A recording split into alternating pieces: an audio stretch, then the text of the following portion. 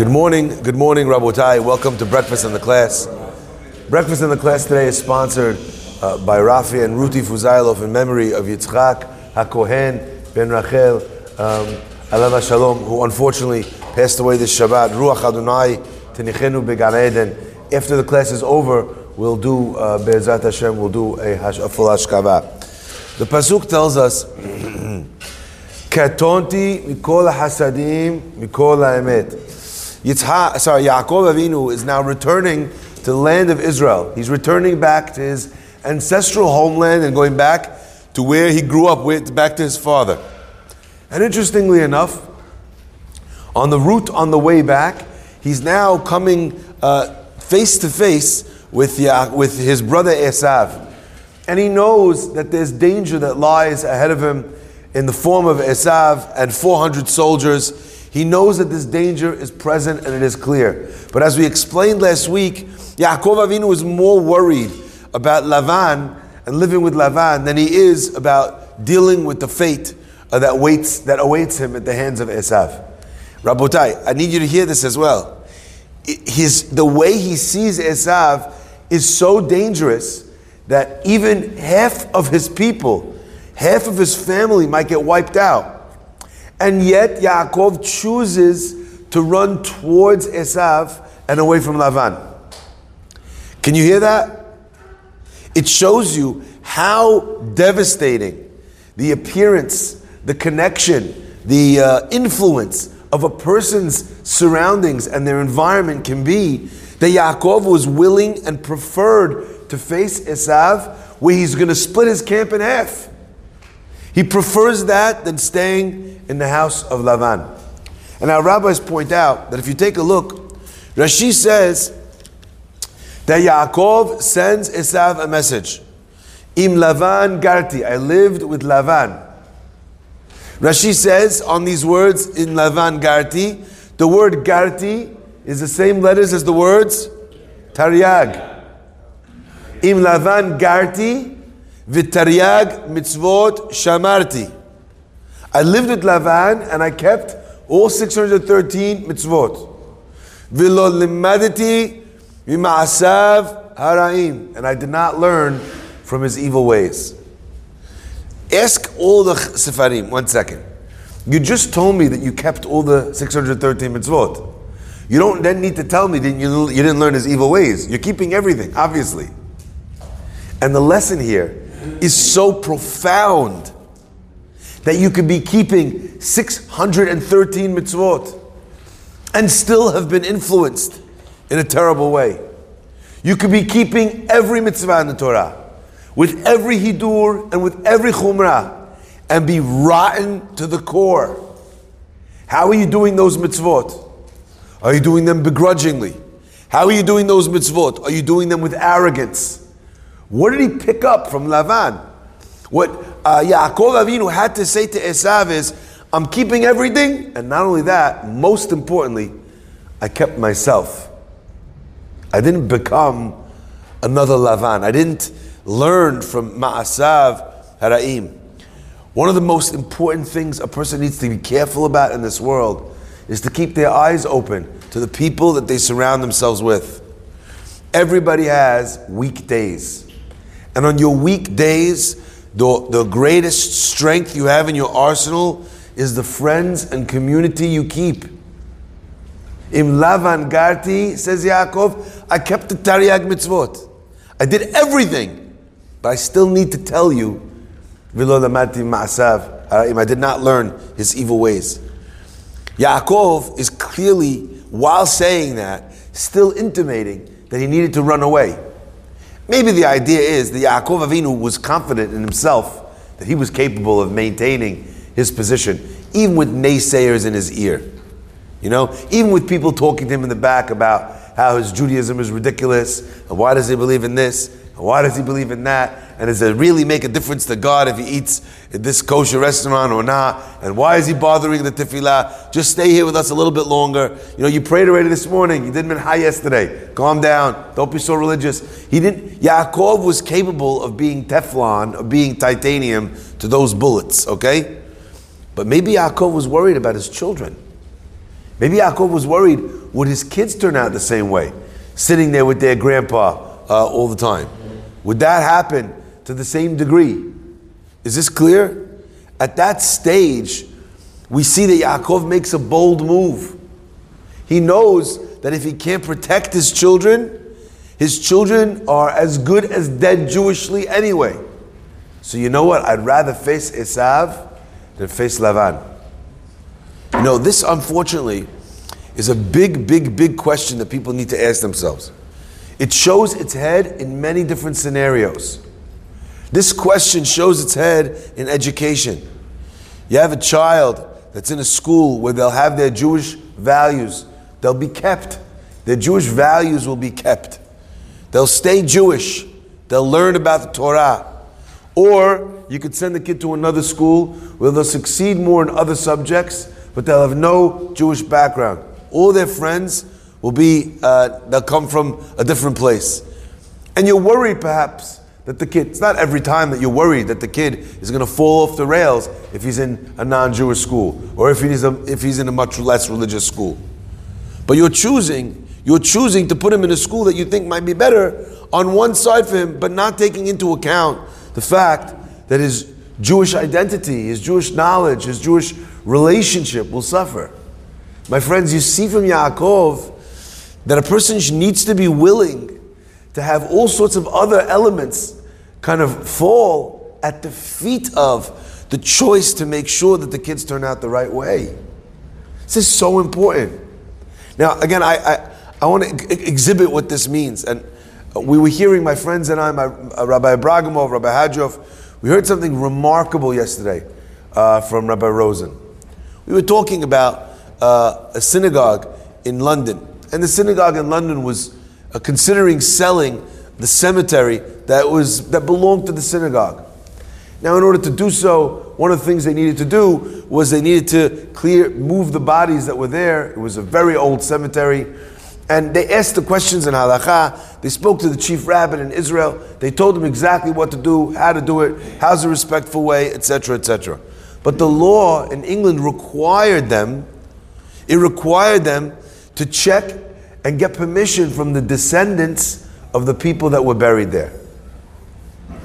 You imagine there's 300 some odd people that are buried there. I think it was 360 people that are buried there. How many descendants are they going to have, 200 years later? Now they have to contact all of them, or at least the executors of their families' wills. Wild. They start contacting all of the families, one after the next. Rabotai. And you know what happened? And you know what they discovered? That not one of those descendants was Jewish. Everybody thinks they're bulletproof. Everybody thinks their kids are safe. And this is not just about intermarriage. That's the furthest part of this. Everybody thinks their kids are going to have the Jewish house that they hope they'll have. Everyone thinks that their grandkids will have a seder. Everyone thinks that their grandkids will keep Shabbat, at least to whatever degree they're comfortable with. Everyone thinks that their kids are going to go like I did. We all went to Knis when we were younger. Rabbi, I don't understand. How come what's going on here? Why are my grandkids not going? We never missed. I remember once we were running a kids minyan in a synagogue in London.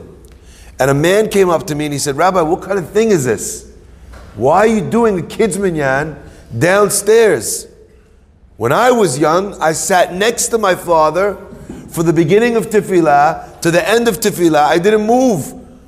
You're separating the kid I want my son to pray with me. Why are you making a kids minyan downstairs? A teen minyan? You're taking my son downstairs. You're taking my son away from me.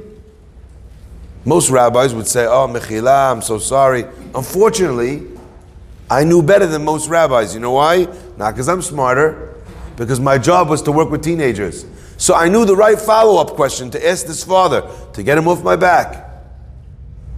The right follow-up question was, and is your son coming to sit with you in shul? No, Rabbi, my son never comes to shul. I was like, so leave me the heck alone. Do you understand that? Rabbi, you're taking my son away from sitting next to me in shul. Your son doesn't come to shul. I know his son. You understand? I'm bringing his son to shul in the teen minyan. His son was not coming. So what's he complaining about? Is this man crazy? He's not crazy. Sometimes we live with unrealistic expectations. We live in a fantasy world. We think that this is going to happen, and it doesn't happen. And you know what? Rather than face the reality and say my fantasy is a fantasy, you know what I say? Rabbi, why are you taking my kid away from sitting next to me? Your kid doesn't sit next to you. He hasn't since he was 6 years old, when someone came and gave him lollipops in shul. Are we clear? Yaakov Avinu understands. I don't care if my kids are the Shiftei Yah, if they are the holy tribes of Israel, Reuben, Shimon, Levi, Yehuda, each one of them a bigger tzaddik than the next. I don't care who they are. In the house of Lavan, what's going to become of them? What's going to become of them? I need to move. There's tremendous risk in moving. I might meet Esav and there might be terrible consequences. I'm willing to face those consequences. Because you know what the alternative might be? The alternative might be that of all of these people, not one of their descendants is Jewish. Ata mevin, is this clear? Yaakov is bulletproof. But he understands that his kids might not be. Maybe his wives might not be. I ask you that question as well. There's always ramifications. I had someone who I bumped into them, and they asked me if I have any programs in the schools in Brooklyn. I said, no, we're primarily working in Manhattan. I could try and find out what's going on in Brooklyn. I said, what do you mean? She says, I'm new to this. What do you mean you're new to this? She says, I had a bunch of kids. I sent all my kids to non-Jewish schools. And the reason why I did that was because I knew what the schools were like over here, and I felt that I could get a better result for my kids in these other schools. So that's why I sent them, in non-Jewish schools. She says, but unfortunately I started seeing who my oldest kids are dating, now that my youngest kid was starting high school. I started seeing the way they speak at the Shabbat table. I started seeing their politics and their worldview, and how they relate to Israel. And I said to myself, what am I, nuts? I sent them there for a career, that was the reason, so they would have better academics. Plenty of people in the community didn't have the best academics, and they still have a great job. And plenty of people in the community who have the best academics still don't have the greatest job. What is irreplaceable is that feeling that they have, the knowledge that they have, the societal connection that they have, the community ties that they have when they grow up as part of something. They grow up as part of the right thing. And you know what? And I must say this to every parent of kids in Jewish schools. Even if your kid in your Jewish school is not necessarily picking up on everything that they're serving, it's still penetrating. And in the right time and in the right way, it will come home to roost. I remember back, we used to sing all the Chanukah songs. I still remember once going to a school in England for a special program for Chanukah. I said, how many Jewish kids are there? 300 Jewish kids. Fantastic. What do I bring to my Chanukah speech for 300 Jewish kids in a non-Jewish Catholic school? Of course, I bring 300 donuts. No one wants to share a donut. I bring the donuts in like a conquering hero, right? Like these pallets of donuts. I bring them in. I give the speech. How many kids are there? 150 kids. I said, where are the rest of the Jewish kids? They said, oh, they gave us a choice if we should come here to the Chanukah program or go to the chapel to sing Christmas songs.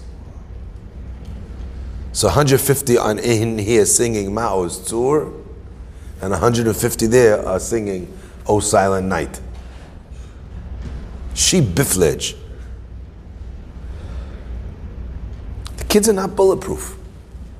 They need to be protected. They need to be guided. And in a world which is literally lobbing projectiles at them all the time, you got to be careful. And you know what? You think your kid's a good kid? Yaakov Avinu says, you could be keeping everything. and still be influenced. That's why Rashi says, I kept all the mitzvot. And you know what else? And I did not learn from his ways. Because those are separate things. May Hashem bless us always to be able to pay attention to the needs of our kids. And Rabotai, also to pay attention to the needs of ourselves, of our wives, of our families, of our community. What are we doing to ensure that we protect our Mesorah? To ensure that things, outside winds don't penetrate. What are we doing? How are we making sure that these things happen? And the programs that are run, and the informal events that we do, and the Purim party that we run, that we do for young professionals, and the events that we run in Chazak, all of these things, Rabotai, these are the stuff of a Jewish future. Come on, let's go. We got to do. We have an insatiable appetite.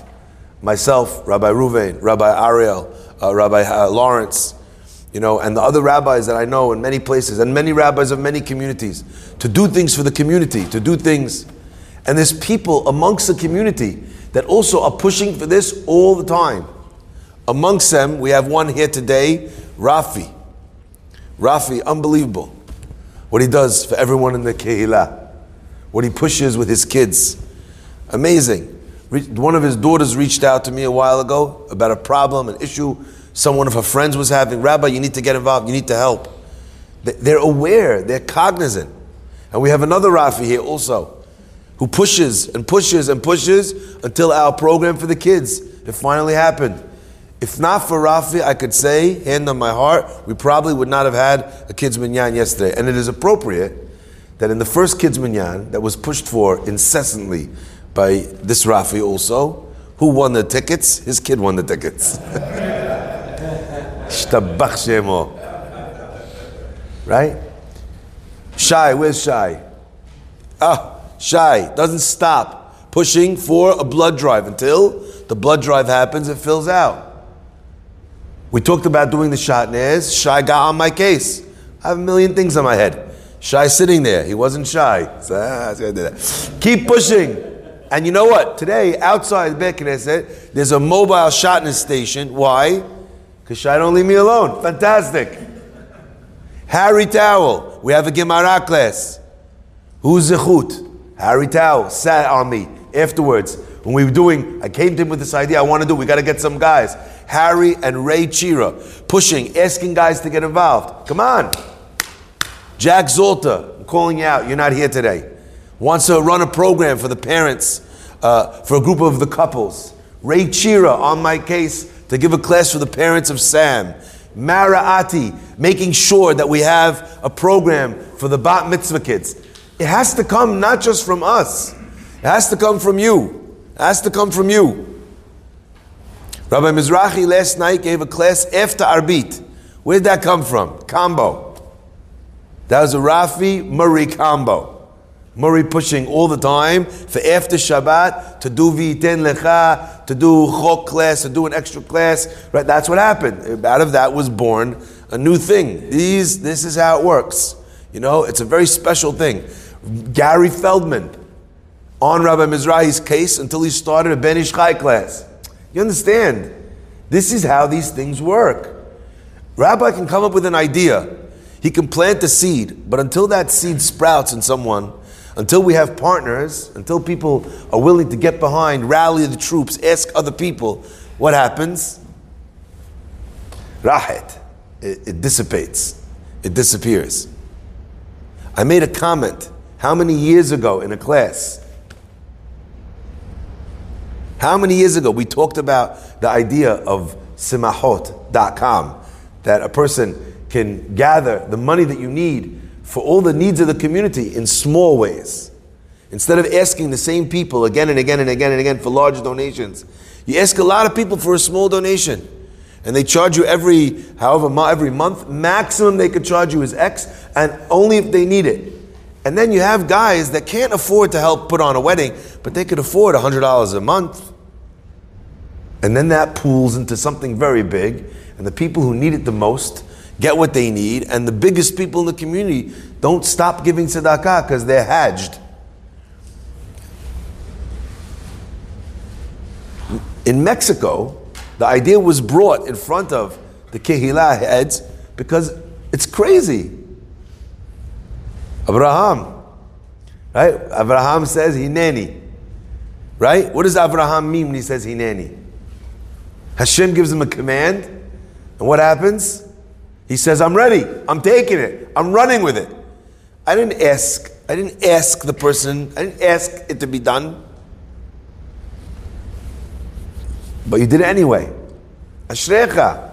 So many examples of this concept, of a recognition that we have to be able to create infrastructure, take ideas, launch them off the ground. You know, Netflix doesn't stop putting out TV shows. Okay? Or the movies, they don't stop putting out superhero movies. You know? The agenda of political parties, it doesn't end. They're running that grill. Okay? On and on and on. Every agenda that they have. The agenda of secular atheism today, or atheism. It just doesn't stop. We need to be as restless, as relentless at pushing back as they are. I keep all the mitzvot, that's not enough. What are you doing to protect the environment? And by that I don't mean COP26. I mean, what are you doing to protect the Jewish environment? Because more pollutive than coal is the pollution of greed, is the pollution of moral bankruptcy that we are living in today, of a completely self-absorbed culture. What are you doing to protect yourself and your kids? If your kids are on social media, are you aware what they're consuming 24/7? How are you fighting back? Are you taking it away? If you can't take it away, what are you implementing to counterbalance that complete obsession with self that they learn on Instagram and on whatever else? These are decisions that every father, every mother, every community member needs to have in building a beautiful society within which we can maintain the mitzvot, the mindset that we have tried to be able to stay faithful to for nearly 3,300 years. Baruch Adonai Le'olam. Amen ve'amen.